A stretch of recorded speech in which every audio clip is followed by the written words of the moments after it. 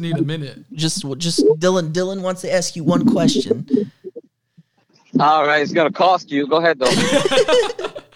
So Come on. we were talking about dreams and all of that. So when we were growing up, what was the advice that you gave us about, the encouragement that you instilled in us to continue on our path with our dreams, or even like in ministry?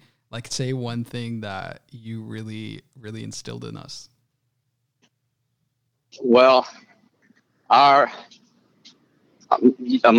wife, your mom, and I wanted you're parents. You want the best for your children. So whatever career they choose, as long as it's, in a godly standpoint also, we encourage you guys. So we were speaking, here's the whole deal about it, that God already knew what you were going to become, who you are from the foundations of the world. So he knew your end from your beginning. So all we had to do is guide you in those areas in your life. If whatever your career was, we stood up and supported you guys. And we always want to let you know, don't give up. Don't give up on your dreams. Don't give up on your visions, because we know what God had in store for you guys. So we always encourage you guys to do what's right. Just stay with it, and don't be, if you fail, get back up. And we know that in this life, there's things that come into your life, and sometimes it comes doors that are being closed on you, and stumbling blocks, and people getting in, and bad influence, and people stopping you, jealous people try to stop your vision. Mm-hmm. And you get all of this stuff that happens, but you got to just keep on running this race. You got to keep on running for your goal. The Bible says to write the vision and make it plain. Mm-hmm. So that's why a lot of people are successful in their lives today, because they write their vision on paper, and then they pursue it, and they go for it, and they don't let nobody get in their way. You know what I'm saying? And what God has for you is for you. So you just keep on pressing, keep on pushing, no matter what the naysayers say, no matter what these people say on the left side or the right side. You just got to keep on pressing and keep on pushing. And that's why a lot of people are successful in life. But it's going to cost you. It's going to cost you, tears. It's going to cost you, tiredness. You're going to be worrying while doing. But God said, in due season, you will reap if you faint not. Come on, you got me preaching. There's a revival in Harbor Freight. Now they know where I get it from. And so if you stay focused and, don't let nobody tell you anything different, because the Bible says this. It says that death and life are in the power of the tongue. If people can put something in your mind way back since you were a little kid, and they could put a negative thought in your mind, and you can always grow up and say, this person said this to me, that I'm never going to amount to nothing. Look at all the famous people today. You think it was easy for them? A lot of them got rejected. A lot of them got rejected from their careers. Mm-hmm. Michael Jordan got rejected. He could never, Commonwealth, all these people got rejected. Somehow they became failures at one point or another, but they didn't let that stop them. They got back on their feet. The Bible says the righteous man falls, but he gets back up. Come on. And so I'm sorry, you guys are provoking me now. So my advice and my prayers are for, not only my children, but people. We got to celebrate people. You, Julian, we celebrate you in your endeavors. We celebrate you in your career. We celebrate you. We that's what we do. We pushing you guys to the next level. Go, you can make it, and that's what we do. As parents, we got to push you guys to become what God has called you to do, and whatever your career is, whatever your goal is in life, that you will accomplish those things. But it takes work. It's not going to be. Some people got silver spoon handed to them, but a lot of us have not. So we got to work for what we got. Yeah. Amen, man. Amen. That's good. If you don't work, listen. You don't work, you don't eat. I don't know what kind of struggle you're going through. I don't know what the situation may be, but you serve a mighty God. Fuck after falling. Yeah. I'm gonna leave it a little longer. Fuck after falling. What's up, everybody? Welcome back to Walk After Falling podcast. This is Julian. I'm here with Catherine. And today is a special episode. And I think I always say that, but today is extra special because we not only have a family member of mine, but we have him here live in person in the Walk After Falling studio, aka my second bedroom. But I'll let him introduce himself, and we're so happy to get into this conversation here. So take it away. Hey, what's going on? I'm so excited to be here. Thanks for having me. Yeah. I am Dylan Cruz, aka Julian's cousin, and I cannot wait to get started on this. I know this is, like I was saying earlier, this is a little weird because like you being the first person live, I'm still making sure you're not touching things, but also but also because we were saying we could always mute and be like, okay, you asked this question, you asked that, and then we have a thing. So now it's like you can see us in person, like You saying, can see our process. What is it doing next? Exactly. But tell us a little bit about yourself, and then how this time has been, because you've been through the ringer during this time. So tell us a little bit about what happened. Sure. So for those who don't know, I'm an actor in Chicago.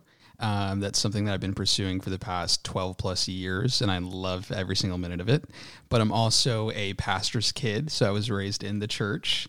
So that's something that's very important to me as well. And I can go on and on about that because life in church is absolutely insane. Yeah. You still do it pretty much full time, always doing things here and there. Still very involved. Yeah. During this time, actually, honestly, it has been the most challenging process to get adapted to. I think that's the word I want to use, is getting adapted to everything that's been going on. Yeah. It's very scary, nerve-wracking, can cause a lot of anxiety. And I think that's something that I dealt with personally, is on my quiet time, just feeling like the uncertainty really weighing on me, because you don't know what's going to happen. You don't know where this virus is taking us. Exactly. And out of a lot of people in the world, I happened to contract COVID. Oh my goodness. And it took me out for a total of 4 weeks. Jeez. Because I was working in the pandemic. So when I got it, it was something that I was not expecting. It caught me completely off guard. Yeah. And I think in those still small moments, it was kind of a reminder to just settle down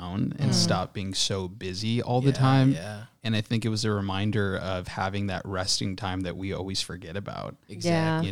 Yeah. Exactly. Yeah. So what was that like though? Like, because I remember I had the flu right when everything, like literally the day that I found out I had the flu, the day after everything started shutting down. So I don't know what could have been if I would have tested later or whatever. I don't know what it could have been.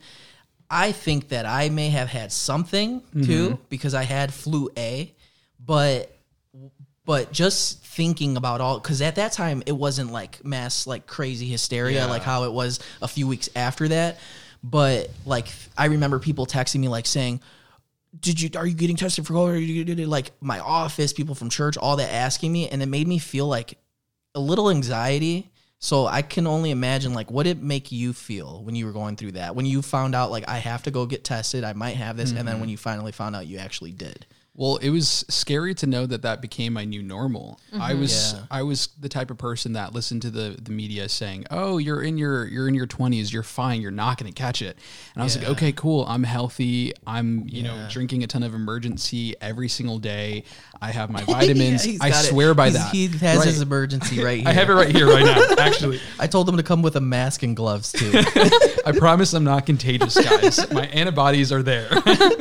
No, but I think it was definitely a huge switch for me. I think going from working all the time, being a workaholic, having a set schedule, to not having a schedule other than laying in bed all day long was a huge learning curve for me that I wasn't used to. Exactly. So when I heard the news, naturally I was like, okay, God, what am I supposed to do? I'm so scared, because you hear all these horror stories online or on the news about people who are passing from COVID, or they were in the hospital on their deathbeds, essentially in worse shape. Wow. So it was just really knowing that information and not knowing what that was going to entail for me, what road I was going to go down, made me nervous every single day. I think going to bed, I had one thing in mind, like, okay, God, please, like, I just need to go through and see the next day. Right. Because you start questioning, like, okay, is this thing going to take me out? Is this going to be the main factor of if I live or not? Wow. And I think as a Christian and as a believer, you kind of have to put yourself in this position to say, okay,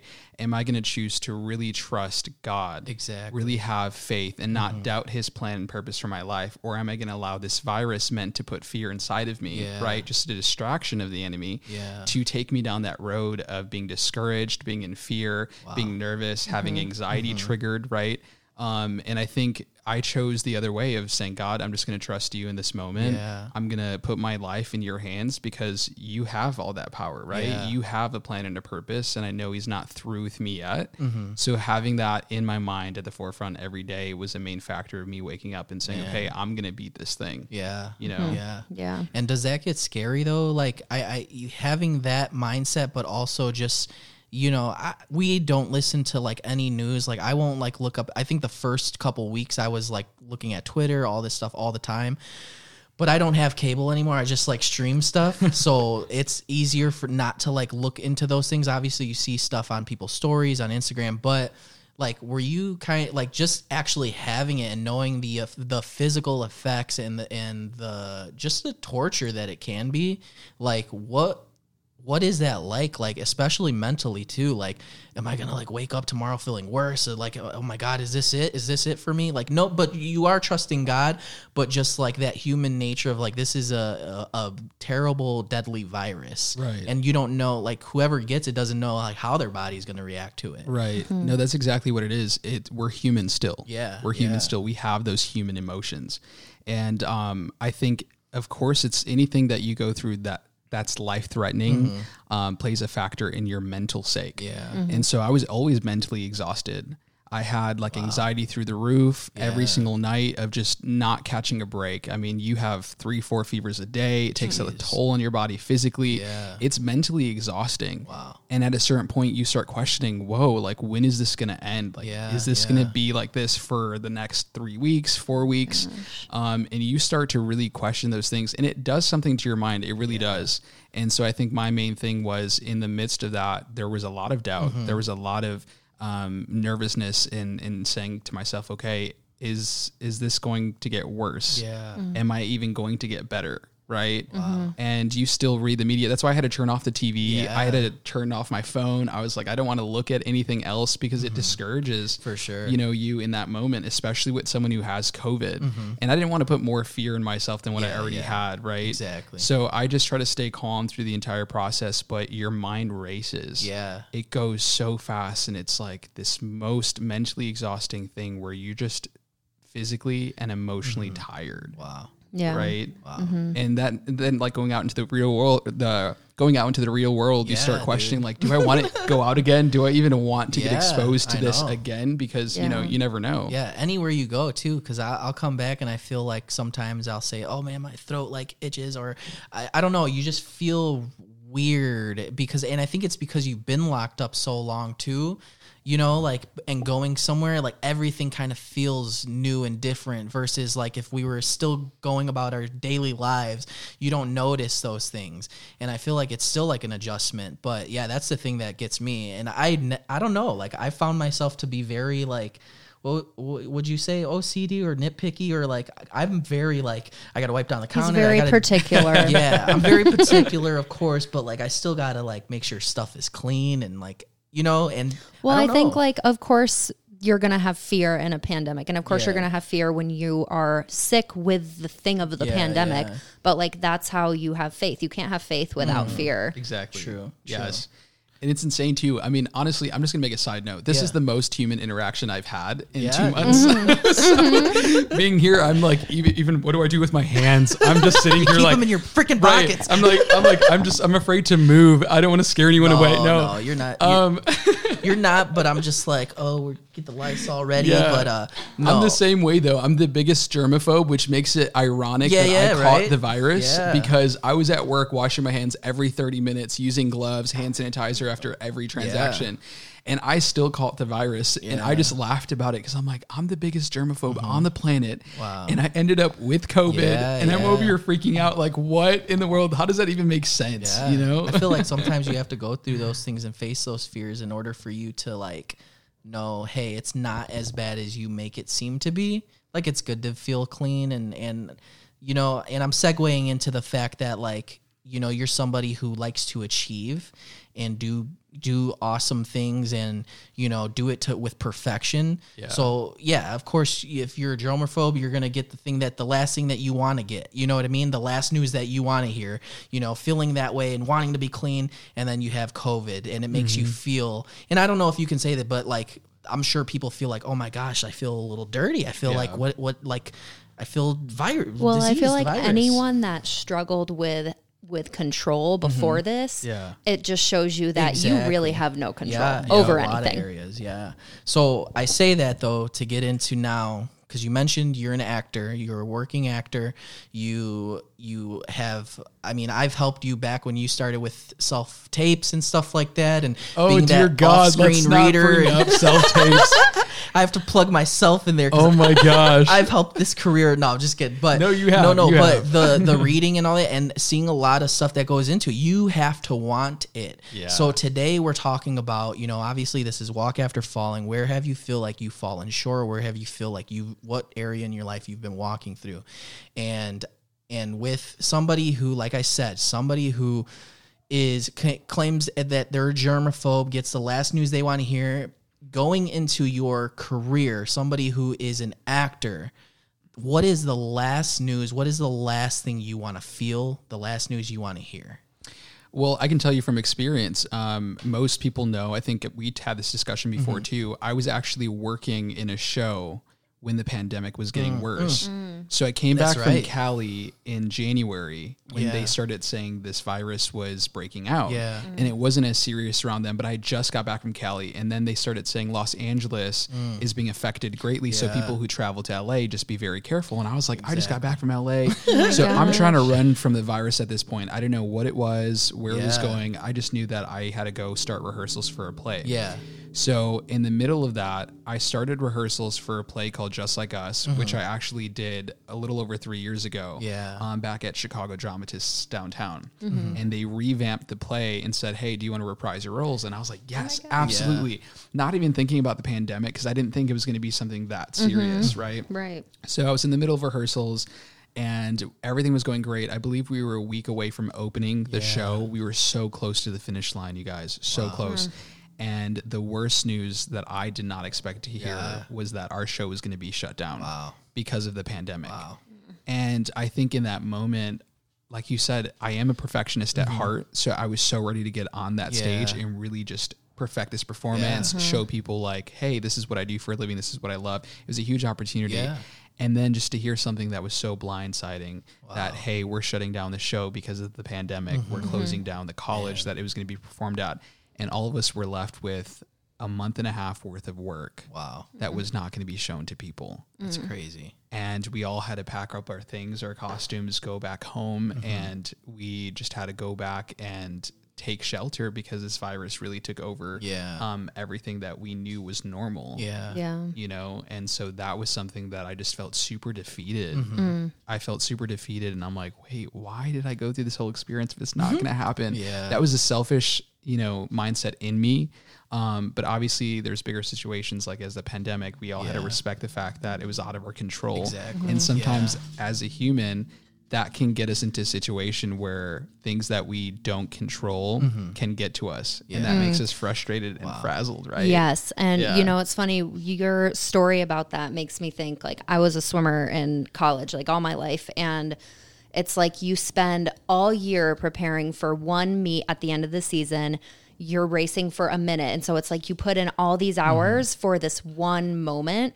And it's like that disappointment of when you don't you don't reach your goals. Right. And in this case, like, you don't even get a chance to do that. So that must have been so disappointing too. Oh yeah, absolutely. Disappointing, I think, is the perfect word for it, because oh man, it's just one of those things, you work hard and you really want it, just like you said, and then it doesn't happen. And I think for me, at least, anything that I've ever been able to achieve in my life, I've been super proud of, to show people, hey, this is my heart that I'm sharing with you. And just to have that taken away, it does something to you. You get very discouraged and defeated, like I said, but that's something that you kind of have to work through within rejection. Exactly. And And overall, that's like, for everybody involved in that play, that's because I think for you, from what I saw, was that you were really like in the prime of like having a lot of different jobs that you have just come off of.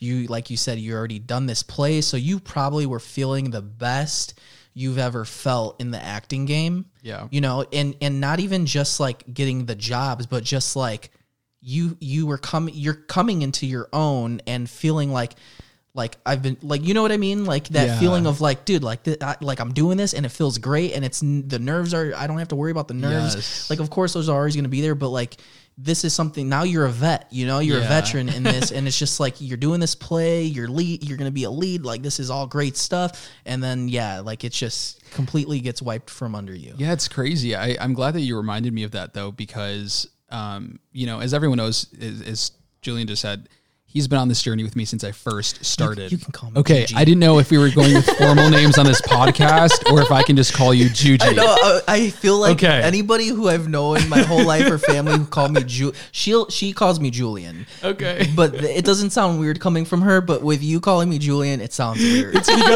because even I think back to when we were creating our own movies and you had to be so professional. I know. I had to call him Julian He would all be the on- time. Julian R. Garcia. He Yeah, has to have the exactly. R. He would be on set, and when Dylan would get like, you know, in Dylan mode, he'd be like, Julian, and it's just like, don't call me Julian. Because everyone was calling him Julian, including the actors and the crew. So I was like, I'm just gonna have to call him Julian instead of Juji. Yeah. 'Cause Yeah. I didn't know if you were going with professional or not. But okay, great. Juji is professional. Glad the ice has been broken. DJ Juji. I will say Juji from now on for this You can podcast. call me August J. No, I'm done. Okay.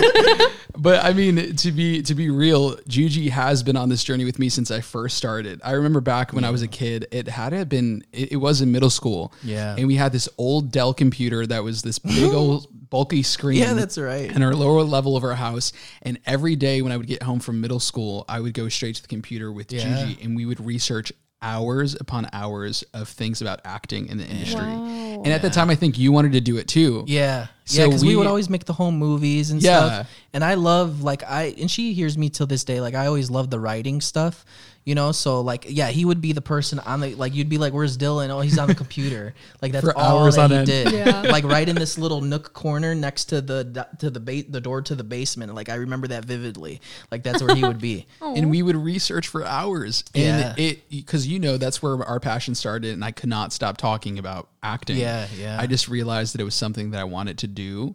It was something that I loved. And I Yeah. really wanted, because I didn't know it can be a career at that time. I just saw like, okay, kids on Disney, I was they just can gonna do say, that. Yeah. And so I was like, I want to do that too. I What wanna be on about it Disney. is so like captivating to you? About performing? Yeah. I feel like, okay, so one of my main things has always been I love being able to fulfill someone else's dream as a screenwriter.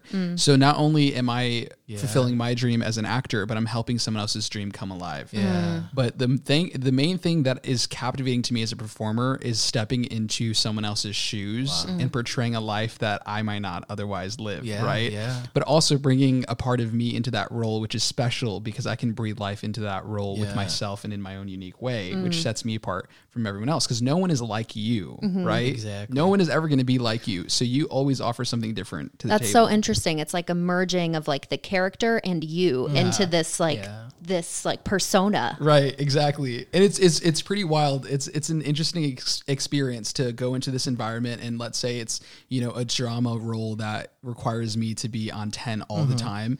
It can be exhausting emotionally and physically, but I just find it so fun to step into a role like that and tell the story in a truthful way.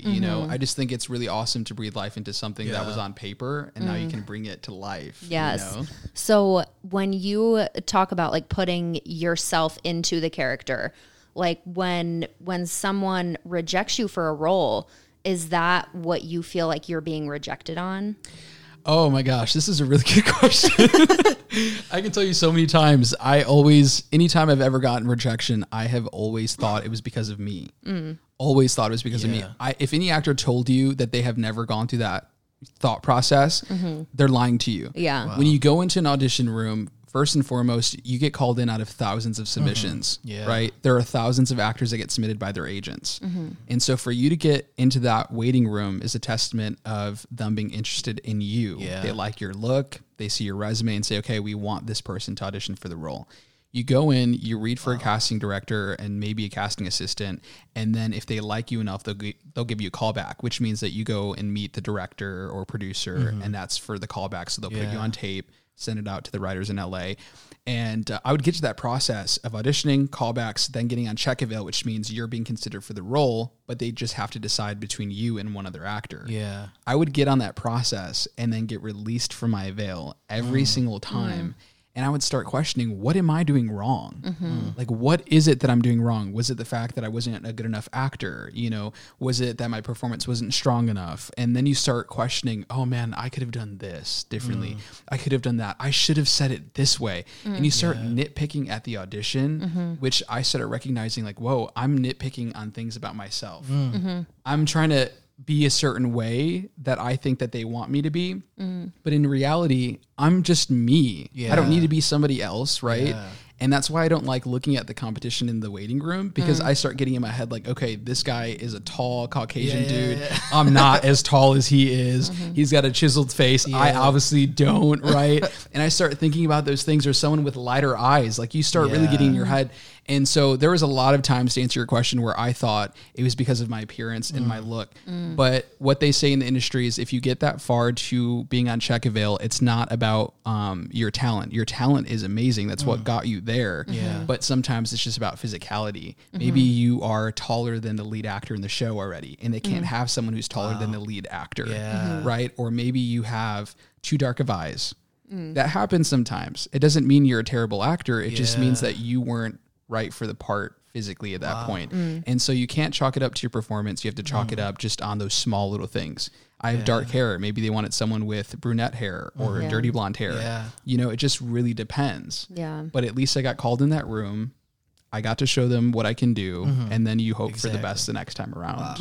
And you're in an industry where it seems like you are almost putting yourself in rejection's way. It's like you're willingly going into that. Yeah, I told you that on the phone too, because I was like, man, it's like you're working to be rejected almost, or to be judged. I'm sorry, not to be rejected. You're working for somebody to judge you. You work so hard to get to that moment for them to judge you. Exactly. And that can be disheartening. That can be very discouraging. You go into the room thinking that, okay, you know, you do have what it takes. And as long as you keep that mindset, it will take you far in this industry, right? Because I don't always think about the rejection that I used to go through, where I used to cry about it. I don't cry about it anymore. Does it affect me sometimes? Yeah. I start realizing like, okay, what can I do? I need to get myself on a treadmill, go to the gym maybe. I don't know. But obviously you want to look healthy, but that side's the point. Sometimes I look at that and say, okay, what can I do differently to grow? Am I going to allow this rejection to put me in a place where I'm so discouraged to stop pursuing this career? Or am I going to allow it to push me forward and advance me into that growing aspect so that I can make sure that when I go into the room next, I'm ready? Yeah. And what was there a moment or a role where you felt like you were so defeated that you either had to make a shift in how you were dealing with your rejection, or you were going to walk away? Oh yeah, Juji knows this one. Juji knows this one. I can't tell you the amount of times I wanted to quit in this industry. I can't even tell you the amount of times I thought about just dropping everything and not trying to be an actor anymore.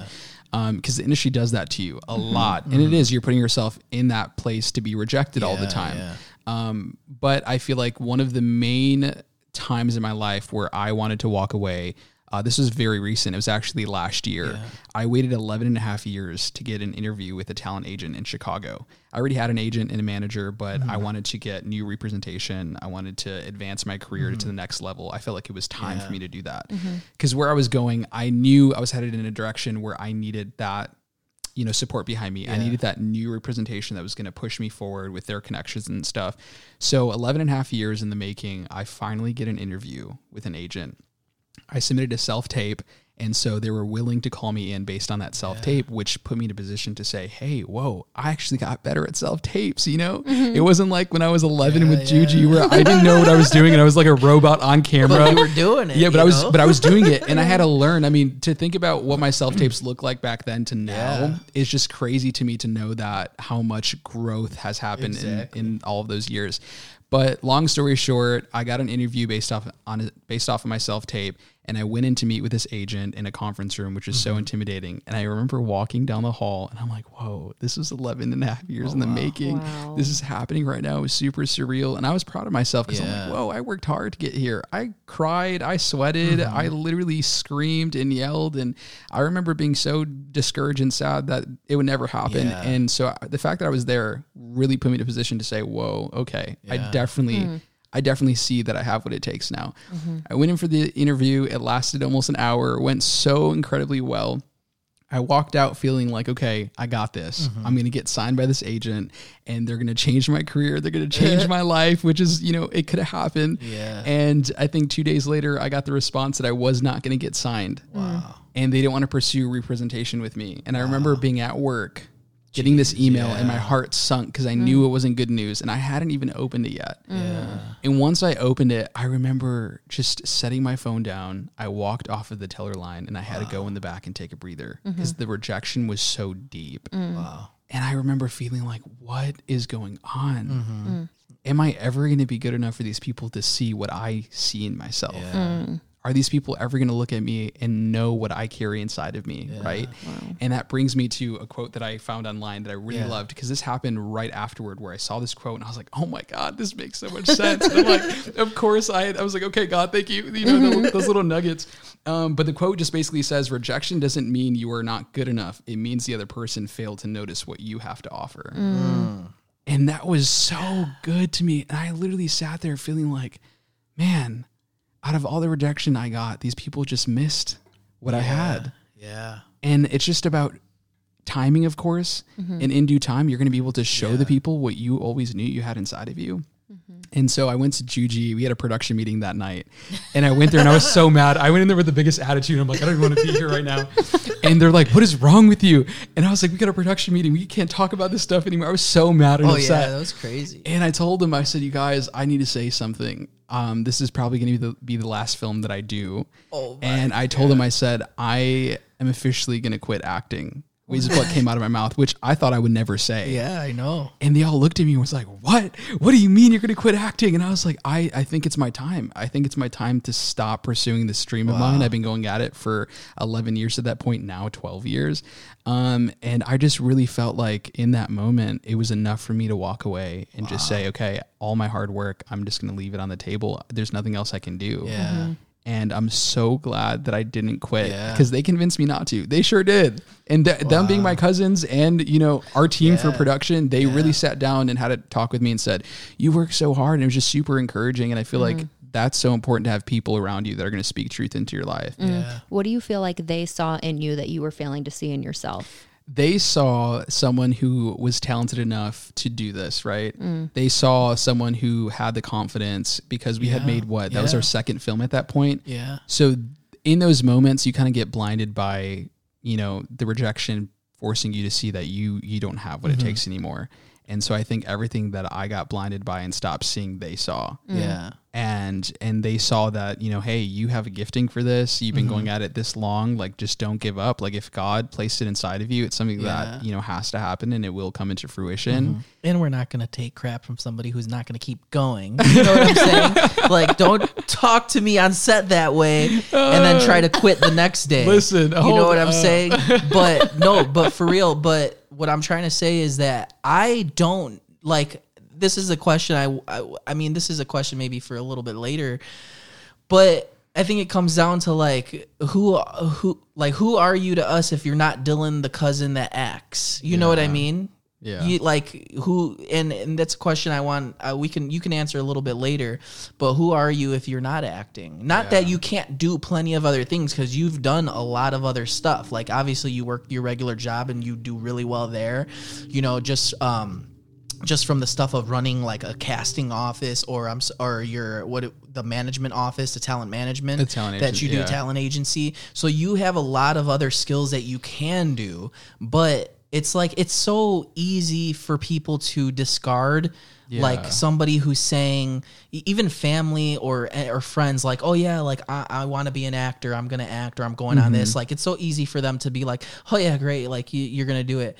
But like, when you spend time, like, us as a team, when we were doing the movies, or like me sitting there and like being the off-screen reader, and then you telling me, no, you can't read it like you're the character, just read it regular, because there's an art to that too. You know what I'm saying? There's an art to everything. Yeah. So that's a lot of work, and to put it in, I mean, when you like you said, you did the videos and all that, but it's like, when you do that long, but you're doing it and you're actually putting in the work, like something has to shift, and you can't give up on that, because the further, like, you think you're farther away and you're ready to go, but it might be right around the corner. You know what I mean? Like, and I think that goes for a lot of different stories in people's lives. But like, when I look at you, I'm like, I wouldn't know. Like, when I think of you, I think of, oh, Dylan, and he acts. You know what I'm saying? Like, that's who he is to me. That's not all that he is to me, but that's who I want him to be. Right. That's what I want you to do.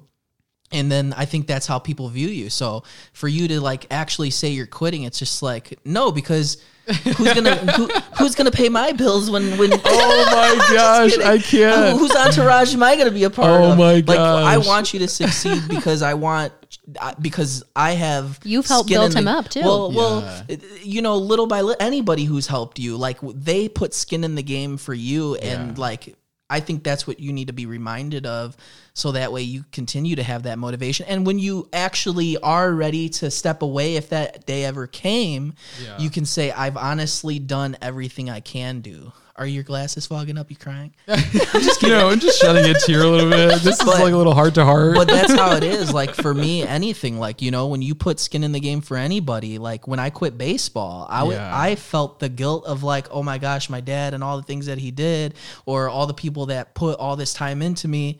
You know what I mean? You feel that, but when you are ready to go, you're ready to go. Yeah. And you know, I can say it with a clear conscience. You know what I mean? Right. Yeah. There, you weren't doing it with a clear conscience. Well, No, I think it's yeah. important too. Like, it's not the guilt that like I can't let these people down and like fear of disappointment, but it's like looking at it like these people believe in me and they believed in me to put that much into me, Yeah, and so that's what maybe can help you get back into it. So maybe what do you have to do to see something different about yourself in order to keep moving forward? Man, you guys are asking all the good questions. Like, know, we get that these a are lot. these are deep questions that I like have to go home and like Right, marinate though? on for Yeah. like an hour. Because these aren't, you know, it's so sweet because these are questions that as humans we don't ask ourselves every day. No. Because we And don't we share, need to. it's hard to share these things. Exactly. And it's like, well, if you look at these people, I look at other actors who are so successful and I was like, man, how do they see themselves as these successful people and they're confident? And then I look in the mirror and I don't see the same thing. And it's so crazy. But I think it does take that initiative to be intentional about looking at yourself in the mirror and say, I am good enough, right? I am who God says I am. I am this confident person. And you have to really unlock that, because I think that's something that we allow to be buried by all of the things that happen, because life is a roller coaster. Yeah. And there's a lot of negatives that happen in this world. And I do believe that we start suppressing those good things about us. Exactly. And it shouldn't take someone telling us these things, right? We should already know these things. Yeah. But that's why it's so important to have people who hold you accountable around you, so that you can have those wake up calls. You can have people who are, you know, speaking words of affirmation into your life to remind you of your worth, right? And now, like, you know, in my mid-20s, I started realizing, I think my switch was, okay, I'm 25. I'm not a kid anymore.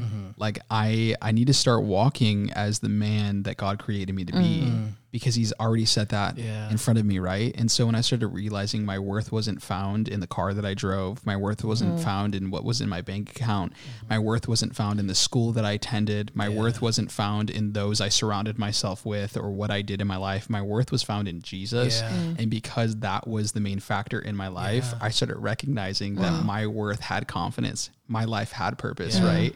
My life had destiny. And when I started really allowing him to be at the center of everything versus pursuing things on my own without consulting him first, I started recognizing that I didn't face as much rejection because it was a part of his plan. I wasn't going through doors that I was barging open that weren't meant for me. Yeah. I started barging through the doors that he opened for me and said, okay, it's your time, right? Which is the switch last year. And it was crazy because although I wanted to quit, just a couple of months later, I had an audition for that major TV show. Right. And if I quit, I would have never had that audition happen. And it was a total God thing. And here's another quote. I love quotes, so that's why I brought a lot here. So this one says, every time I thought I was being rejected from something good, I was actually being redirected to something better. And that was by Dr. Steve Maraboli. Wow. I mean, correct me if I'm wrong on the name, but that quote is so real, right? Yeah. And although it could have been good being with that talent agent, right? I'm putting that in my my Mark book it down. notes. In your book notes, mark it down. Rejection to Yes. redirection. Exactly. Every time I hear something good, I go in my little thing and I write down little notes as a chapter in my future book. But it's so good to carry these around because it, like I said, although it could have been good to be with that talent agent and it's what I really, really wanted, I would have never been redirected to this TV show. That wasn't supposed to happen. I almost didn't get this role because I missed the in-person audition in Chicago. Yeah. And that's a long story I won't get into on this podcast, but I missed the audition and I remember feeling so disappointed in myself that I missed it. And a month went by and I was like, man, I really wanted this show. It was a faith-based series. I'm like, I've been trying to break into the faith-based market for years and it just never happened for me. And so basically a month later, I remember seeing them post on Facebook that they ended up still needing someone for the role I was supposed to audition for. And I looked up and I was like, okay, if this ain't a God thing, I don't know what is, right? And so I was like, all right, Lord, let's do this. Like, if this is a sign from you that this role is for me, let's go. Like, I'm ready. I'm not playing this time. Like, I'm ready to go. And I just felt immediately this role was for me. Yeah. And so I contacted production. I was like, hey, I don't know if you remember me, but I was supposed to be in the in-person audition. You guys didn't see me, but I would love to still audition because you're still looking for someone, right? Yeah. They got back to me immediately. The director got back to me. And he's like, hey, I remember you. He's like, submit your stuff immediately. And I was like, okay. He's like, here are the sides, memorize them, send in your audition tape. And so I was like, oh man, what am I going to do? Cause I'm going to Florida for vacation literally the next day. So I had no time to do the tape. Yeah. And I was like, okay, can you give me like 2 days? Like, I know that's pushing it. So everything was working against me. I flew out to Florida for vacation.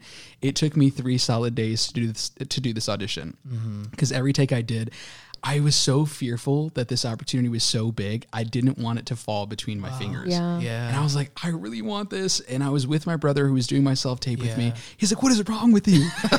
he's like, you used to be way more confident than this. And I was like, I don't know, bro. I'm like, I don't know. I just don't want to lose this opportunity because if I lose this, I'm for sure going to quit because it's too much rejection in 1 year for me already. And so I formed 4 takes into 1 solid take because I could not get a take that I wanted. So production probably might not realize, or they might catch on that I meshed 4 takes into 1 just to get a solid take in. And the very next week I got back to work on a Monday and I just got an email from the director saying he wanted to offer me the role in the show. Well, we do know if you ever quit, you can become an editor then. I can become an editor. Because that's awesome, man. And I remember you telling me that too, like when we were talking on the phone about it. And I think that that's just what I said. You're so close, you know what I mean? And when you think you're the farthest away, like it's just one step away. It's just right there. Thank you. Yes. 1 step away. But what I want to say too is that it all is it's redirecting yourself. Yeah. It is that redirecting yourself, redirecting that. I know that I want to be an actor, right? You want to be an actor, but it's like, are you doing it for what reasons? Right. Like for yourself or for, hey, can I play a character that is going to change lives through the words that God gave somebody to write? You know what I mean? So thinking about it in those ways, man, I feel like it can get so intricate when you think about everything that every situation people can go to, but it can be just that. Yeah. Like redirecting your focus. Yeah. Fix your focus, Stephen Furtick says. Like fix your focus Can you in a make that a different way. hashtag fix your focus? Yeah, he did a whole series, or not a whole series, but he did a sermon on it of just fixing your focus. Like, what can I do to shift why I'm doing something? You know what I mean? And am I doing this because I want to, like, for the podcast, am I doing this because I want to be a podcaster and blah, blah, blah, blah? No, that was something that I had on my heart for 2 years that I think the reasons when I first started it, podcasting was like, oh yeah, I want to be a podcaster. I want to be an influencer. And I'm like, no, like I have nothing to prove to anybody. You know what I mean? Like, not like, oh, I have nothing to prove, but I want to be just me and I want to do this. And people can't share these things unless there's a way or a space or a platform for them to do it, you know? Yeah. And I'm like, okay, that's where God has me. Being like a liaison in a sort. I don't have to be the person that's giving the advice or whatever. Like, let me just be the person that presses record and helps drive that conversation. So that's where focus needs to shift. And I think you play a perfect example of that. I think it's so important too. Yeah. Shifting your focus. Mm-hmm. I think that's something that we all need to do. I mean, it's so easy for us to look in the mirror and have a list of negative things about ourselves. What do we call those? The damaging thought. The damaging thoughts. There we So- go. We didn't even so- plan that we get to this point in the podcast. It So just suits. what are those for you? The damaging thoughts. What do you wake up every day? You look in the mirror. What's the negative things you say to yourself? Because we all do it. Yeah, I have. Okay, so some of the things that I think about is I will never be good enough to be like all these other actors.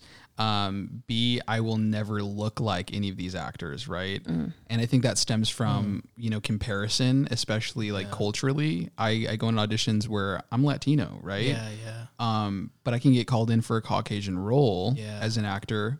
So I'm in a room with other Caucasians, and I'm like, oh wow, I'm definitely not going to get this role, right? So sometimes I compare myself to other people, right? I don't look like them. Another thing is I look at myself in the mirror and look at just this person who is lazy, if that's how I feel in the morning, and it's like this sluggish, type of feel, and I allow that to dictate where I'm going, right? Because although I want something, laziness might prevent me from doing it. I think there's plenty of auditions where I didn't go to those auditions because I was just like, all right, I just want to stay home. Like I don't want to go. I'm not up to it tonight, And other things that I look at is, okay, I look at this is comparison. I look at other people in ministry and say, wow, I'm not like them. Like I don't have the same like fire as them, right? But I started to recognize that I have my own fire in my own unique way. Yeah, right? exactly. So I can go on about those, but those are some damaging thoughts in my head is like, okay, God, like, if you call this person, why aren't you calling me in that way? And it's like recognizing God calls us for different things, right? Yeah. And you talked about your worth, like shifting into finding your worth in Jesus. So what is the true north that combats those when it comes to your worth? A lot of things that can do is the words of other people. I think if I'm listening to all of the negative opinions of those around me, and I can go in story after story with those, but if you start really believing in the words that people are saying about you and what you shouldn't be doing, that can be a huge dictator of your worth in Jesus, And sometimes I think I had a conversation with somebody that told me one day, well, maybe your time as a performer is ending. Maybe God is calling you for something else, or maybe he didn't call you to be that. And at one point I started believing in their words and my worth started really becoming, more and more complacent. Like it wasn't moving forward and it just got so confusing. But I think if we really look at, what God says about us, that's the only thing that should matter, Yeah, absolutely. Does it answer your question? I'm like I'm just looking for the notes because I know when we do these prelim calls and we just talk, and I've talked about this on another episode kind of the way we go about it, but I just know that I wrote down some good things that you shared, and one of the terms that you used was this sweatless victory. Yes. So talk to us a little bit about what that phrase means for you, sweatless victory, because I feel like that's a true north. Yeah, absolutely. So when I said that, I was thinking about the times where I was trying to force things to happen in my life that weren't happening, right? I was going through these doors that God didn't open for my life, and things just seemed so hard and challenging. It was like I was facing so many obstacles that shouldn't have been there. And I'm like, it shouldn't be this hard. Like, what is going on? But I feel like when you start walking in God's will, and I think the main factor with that with me was I had to learn to step aside and get out of God's way for him to start doing what he needs to do in my life. And the minute that I did that and said, God, okay, here's my career, here's my life. I'm not going to obsess about it. I'm not going to force any doors open. I'm just going to petition my prayers to you. Yeah. Right. I'm not going to obsess about any of this because I think that's what was frustrating to me. I started experiencing that sweatless victory when I did that. Right. Doors started opening last year that I had waited 11 years for. And I was like, where are these doors coming from? I think in 1 week I had 4 auditions for major TV shows that were shooting in Chicago that were on the NBC network. We're talking Chicago Fire, Chicago PD, Chicago Med, like what other show was it? Which Empire. Chicago Med people or anybody who knows them who's listening, he can play a COVID patient when you start filming about those episodes. Okay, I know what He COVID an is now. So he survived it, so I'm sure you should cast him for that. oh my gosh, that's hilarious, dude. I would do it too. I would do it too. But 1 week I had 4 auditions in 1 week. And I was like, where did these auditions come from, right? Because the year before, I had like 1 audition every 8-9 months, And so God just started really opening up opportunities. And I just felt in my spirit, like God was just saying, just trust in me. Like, don't let go of that trust. And I was like, okay, God, I'm just going to continue trusting you. I'm going to stand on your word. I'm going to stand on your promises. And then Sweatless Victory started hitting. These are,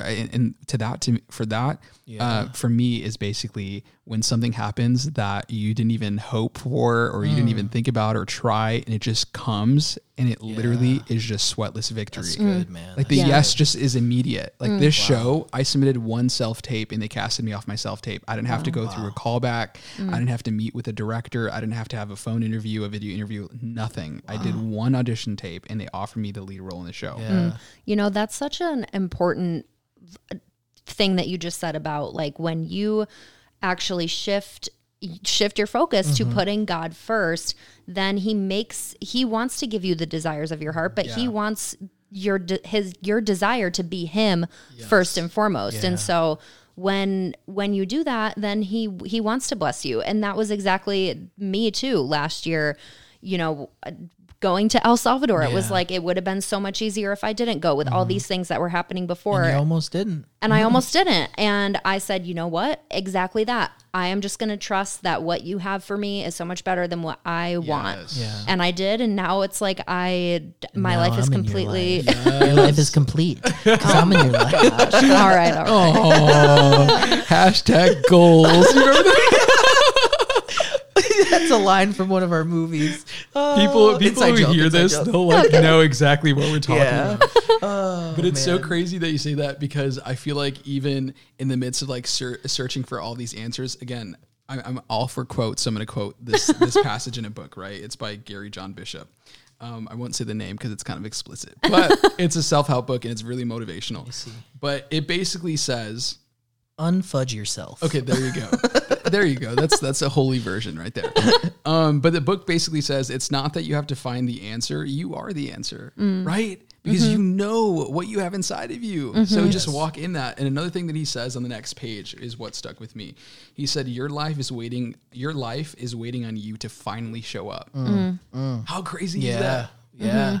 Our life is literally waiting for us to show up and do what God has called us to do. Point blank, period. Yeah. And one thing you said on the phone call too, you said this quote here was that you serve a God who already positioned favor. Come on. Come on. So I want to clap. It's going to be so loud in here. Speak on it. These are your claps. words. Okay, read it again. Hold on. Yeah. Man, we're gonna have a little church service. I know, right? But these are your words, so tell me about that. Okay, read it again, because I don't. So you said we serve a God who already positioned favor. Come on, I literally spent my entire life not recognizing that God already positioned that in my life. Wow, how crazy is it that we can sit down every day and not recognize that God already positioned favor before us. And what I mean by that is that if we go inside the will of God, walk in that, and we go and pursue whatever he set on our heart, right? Because our life is waiting for us to show up, right? God already positioned favor in our life for that to just happen. It's already in place, right? And it's so crazy. Like you can go somewhere. I think we did, and this is like a small little victory of favor. We went to a conference in Tennessee once, my brothers and I, and we were in front of the line, but there was thousands of people that were showing up for there. And we're like, we want to sit in the front. Todd White was preaching. We're like, we want to hear Todd White for the first time. We want to sit in the front. And just out of favor, just because we were with someone who was actively in ministry and was well known on social media, who was one of our buddies, they let us in before everyone else. And they just put us right in the front. of the entire auditorium and said, "Oh, these are your seats, and we'll do this for the 3 nights. Wow. So just come in the front, and we'll let you in." And I was like, "Oh my God! Like God already positioned favor for us. Like this is my crazy." gosh. Or even in opportunities with this show, like I just feel like God already positioned favor. It was just about the timing, right? It was about being in His will, and when I wasn't in His will, I didn't recognize the favor that He had before me. Yeah. Right? Yeah. Wow. That's so good, man. And then Well, and I think it's yeah. when you're not in His will, you're not in His, not in His favor, but you're not, that's not what you're seeking. Right. Your will is going against His. And so, of course, you wouldn't recognize His favor because that's not what you're after. Exactly. But when you position yourself to be in line with His will, That's the key then, word. then Yeah. you start seeing His Yes. favor. Step into position. That is the perfect word for that. Exactly. And the other thing you said 2 more things that I thought were really good was the creator that created you specifically. Yes. Tell us more. Man. Well, this is what I was talking about earlier, was that no one else is going to be like you. Yeah. Right? God created you specifically in His image, right? What Juji does, or what Juji is supposed to do, isn't what I'm supposed to be doing. Right? We're all called corporately to preach the gospel. That's Yeah, what it says yeah. in the Bible. But God created us specifically to do things, right? My testimony is not your testimony, Exactly. right? I have a story, and when I be vocal about that story, I can reach people through Yeah, that, right? yeah. So like what I'm doing, like what I hate to bring up acting in this entire yeah. podcast, but You have to. it just That's ties into your it because story. it's my life, right? I look at that and I'm like, okay, God didn't call like my brother Matt to be an actor, right? So naturally, I'm in this position to reach people that Matthew can't reach right now. Matthew has his own ministry, right? Rise Up Ministry. And I look at that and I'm like, oh my gosh, so Matt's reaching people that I may not be able to reach. Right. And I'm reaching people that he might not be able to reach. That's so good. Isn't that crazy? Yeah. So God created all of us uniquely in His image for a very specific purpose. And all we have to do, I always tell people, God is waiting for open and available jars to fill, right? And all we have to do is surrender. And if we're not surrendering, we can't do that, right? There's going to be a giant wall, and we're telling God, okay, you know what? I have this wall in front of you. I'm not going to do it. But if we position ourselves and we let that wall down and we actually surrender, we can go ahead and do what God needs us to do. Yeah. Right? Absolutely. And so I think about that and I'm like, man, all the things that I've been through as a kid, all the things that I've ever gone through, I think about that. I'm like, whoa, if I'm actually vocal about those things, someone who could have gone through the same exact thing is waiting on me to be vocal about that to know that they can actually overcome. Right? Same thing if you're in church. Yeah. If I was never vocal about my testimony, people who are dealing with the same thing can sit there and walk out the doors the same way they came in. Yeah. Because they don't have that hope, right? Yes. And I know what that feels like. But if I'm actually in position and I walk confidently and boldly in who God called me to be and know that He has that very specific plan and purpose for my life, Exactly. I can actually do the works that He's called me to do. Wow. And that also requires vulnerability. Yes. So how does that come up for you? Like, is that something that you have always found easy, or is that something now that you're leaning into? Okay, we're gonna have to like talk to my therapist about this because I'm sure she would have a lot to say. Yeah. Tell us about that journey. So a lot of people actually, coming from a Latino household or even as a Christian, I mean, a lot of us don't really truly believe in going to therapy because we know like God's going to handle it, which is true, right? But I do believe that everyone should see a therapist at least sometime in their life because it just helps to talk about things. Yeah, It helps to lay everything out and say it out loud. And I remember going to my therapist for the first time and I was so nervous. I'm like, I'm going to talk to a complete stranger and tell them like things that I feel are very vulnerable and personal. And I'm not trying to sit here and cry in front of a stranger because it's just so weird to even think about. And I went in the first time and I was so apprehensive about it, but I found myself finding this like peace of like opening up about things, right? Wow. And then the second time I went, I started recognizing that the vulnerability started really coming in. And I started really feeling like, whoa, we're unlocking things in my life that I had locked away for such a long time and I didn't want anyone to see. Yeah. And that was scary. I think especially like as a male, like we don't really show a lot of vulnerability. And I think it's so important to show that because it creates an openness around people. Yeah, And it it does. creates an openness within you. And so I remember the second time I started getting a little bit emotional, and I was like, oh God, she's really asking these questions, and they're really affecting me, and I hate it. Right. Yeah. And the natural response as a human was I wanted to cover and mask all of that up for her not to see that. I didn't want people to see my pain. I didn't want people to see me cry. Right. And so the third time I went, I just remember full out like bawling. I was like, who have I become? I'm like, just give me the tissue box. I don't even need the 2. I need the whole box. And so I think to answer your question, I probably forgot what you asked by now, but it's so important of being vulnerable because again, it creates that openness and it allows you to have a heart, not just of humility, but a heart of, cause you know how they always talk about having a heart of stone, like is a wall, right? It makes you cold. And I remember having that for so long. And I started asking God to give me a heart of flesh so that I don't have that stony heart. I needed a heart of flesh to be vulnerable. I needed a heart of flesh to let people in and not have a wall. And I think that was the main factor of me not being able to fully accept love from other people because you feel like you don't deserve that love. And the part of the reason why I say that is because you may not understand what that love is until you fully accept God's love first, right? And once you accept his love and experience his love for you, that's unconditional, then you can understand the love that other people are trying to give you. Exactly. You know, I know that was like off topic a little bit, but no, that's perfect, man. And really what I want you to share a little bit on too, because, you know, we come from the same family. We're both Latino, and we both know what the stigmas are around mental health and things like that. I just started 2 weeks ago, 3 weeks ago now. And it's funny because you think about it and you go in, and I was so nervous. Wait, are we talking therapy? Therapy, I started 3 I didn't weeks know ago. this. Wait, why am I just finding out right now? Because I don't tell no one. No, I'm just It's okay. Well, now you're telling everyone. I know. Hey, I didn't tell buddy. anyone at first either. So Yeah. But no, I started 3 weeks ago, you know, and because I was like, how am I promoting this and encouraging people?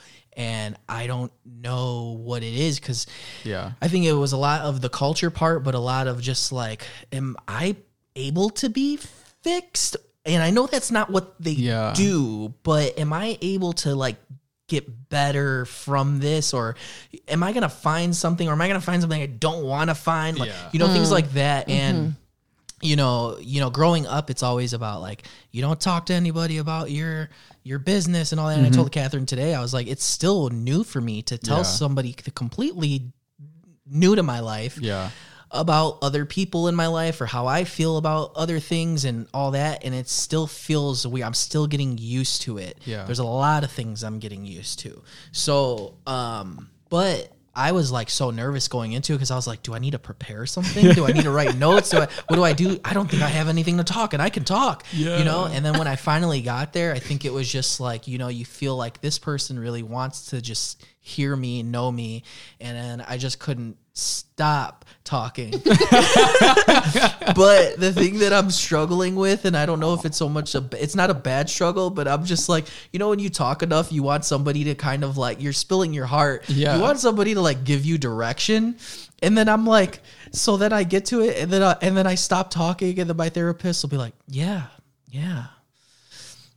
And I'll be like, tell me something. And then I'll be like, well, you know, this other thing was going, and then he'll be like, man, so that He's falling right into the trap with it. I know. And I'm like, what am I paying you for? I don't know. But it's been great. But I want you to talk a little bit more about the culture versus that, because I think it's an important thing to have, because if we're going to promote therapy, like, it's important to know all the stigmas that like people really deal with. So like, what was that for you? Like, I know you didn't tell anybody. It was even hard for me. Like, I think I slipped it casually just recently in a conversation to my parents, where I was like, I did therapy and all that, you know what I mean? And you want to have as much people around. Looked at you. You want to have as much people around you to kind of cushion what their reaction is going to be. You know, we know all the tricks growing up in a Spanish household, but like, tell me a little bit about your experience with just the stigma around it. You know what I mean? Sure. Like the fear of it as a male, but also as a Latino male. Yeah. I feel like within our culture, and this could be within any culture, to be honest with you, we are kind of taught growing up, we're very strong-willed people. I feel like us, especially as Latinos, I can't speak for any other culture just because I'm Latino, like it's my experience, but I'm sure, like I said, this isn't just within our culture. And I feel like we were taught to have a very strong backbone growing up. We were taught that, okay, something happens that isn't probably the greatest thing in our life, either when we were kids or, teenagers or an adult.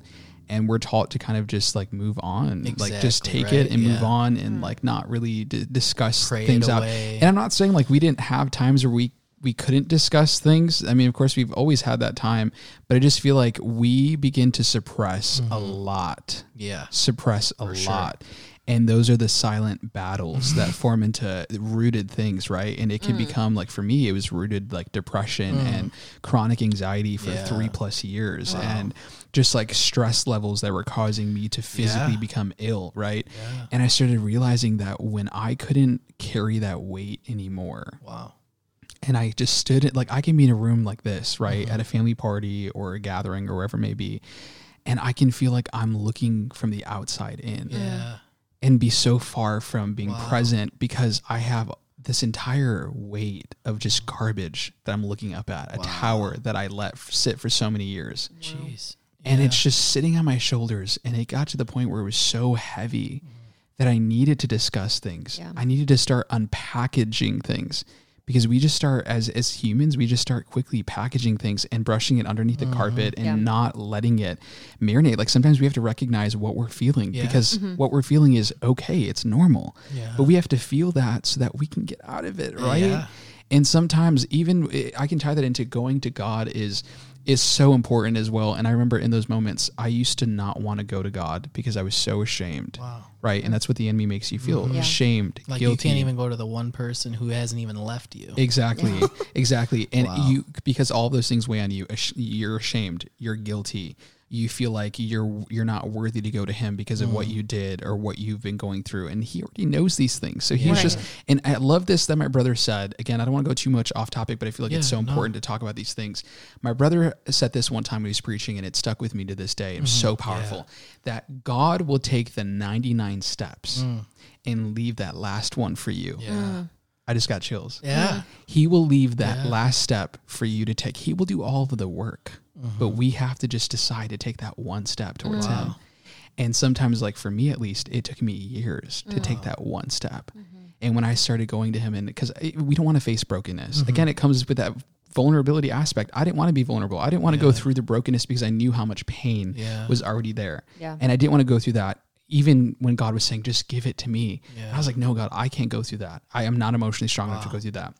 And as an adult at 25, I just decided that I was fed up. Yeah. And I was so sick and tired of being fed up. Wow. And I said, things need to change. Because if I go into 25 carrying all of this weight, I will never get free of it. Yeah. And so I made the decision to secretly go see a therapist, go unpackage those things. And it's something that I will never regret in my entire life because the minute that I did, I started feeling lighter. I started feeling free. I started feeling open. Like those walls that I built up for so many years were coming down. Wow. And it started giving me a heart of flesh instead of a heart of stone because I started being able and capable of accepting that love from other people and giving it in return, right? Wow. And knowing that I am worthy to experience this type of love because I have a God who loves me and I experienced his love, so I understand what that love is. And so it's just a matter of, just to answer your question, Gigi, it's just a matter of really allowing yourself to no longer carry that weight anymore and to have those difficult conversations. And I went through the same thing of asking my therapist, like, but I don't know how to approach the situation. I don't even know where to start. If I were to bring this stuff up, to people and have these tough conversations, how would I even start that? And she wouldn't always answer, what I wanted to hear. She would kind of give me really good insight, right? And really speak truth into my life, but also not give me the direction of like, oh, this is how you're supposed to do it. And I feel like those conversations, you're never going to be fully ready for. Like nothing can prepare you to have those conversations, but they need to be happened. Definitely. Right? Definitely. Sooner rather than later, especially. So That's awesome. That's awesome. Yeah. Thank you so much for sharing that. And then as we always come to the close, I'll let Catherine do the close. What do we usually ask? I want you to get your words in today. I'm paying you by the hour, and I'm just messing. Wait, you're getting paid? I wish. I would. No, go ahead. So we usually just end with saying, if anyone out there relates to any part of what you said, what words of encouragement or affirmation would you want to share with them? Absolutely. So I feel like something that I would share is just step beyond the fear. Know that you are not alone in this. There are people around us that are going through the same thing. So just know that, you know, with people that you surround yourself with are people who, you know, you can trust, right? It's about having that feeling safe enough. I think it's a matter of feeling safe. But also the Bible says to admit your faults to your brother, right? Something along, I'm probably not quoting it correctly, but also like knowing that you can go to someone and talk, right? If you're struggling, don't suffer alone, right? You don't have to do it anymore, right? But one encouraging thing I would say is just continue keeping God first in your life and making sure that you step out of his way so he can actually move in your life. Because when you do that, honestly, it is the greatest thing you can do in your life, right?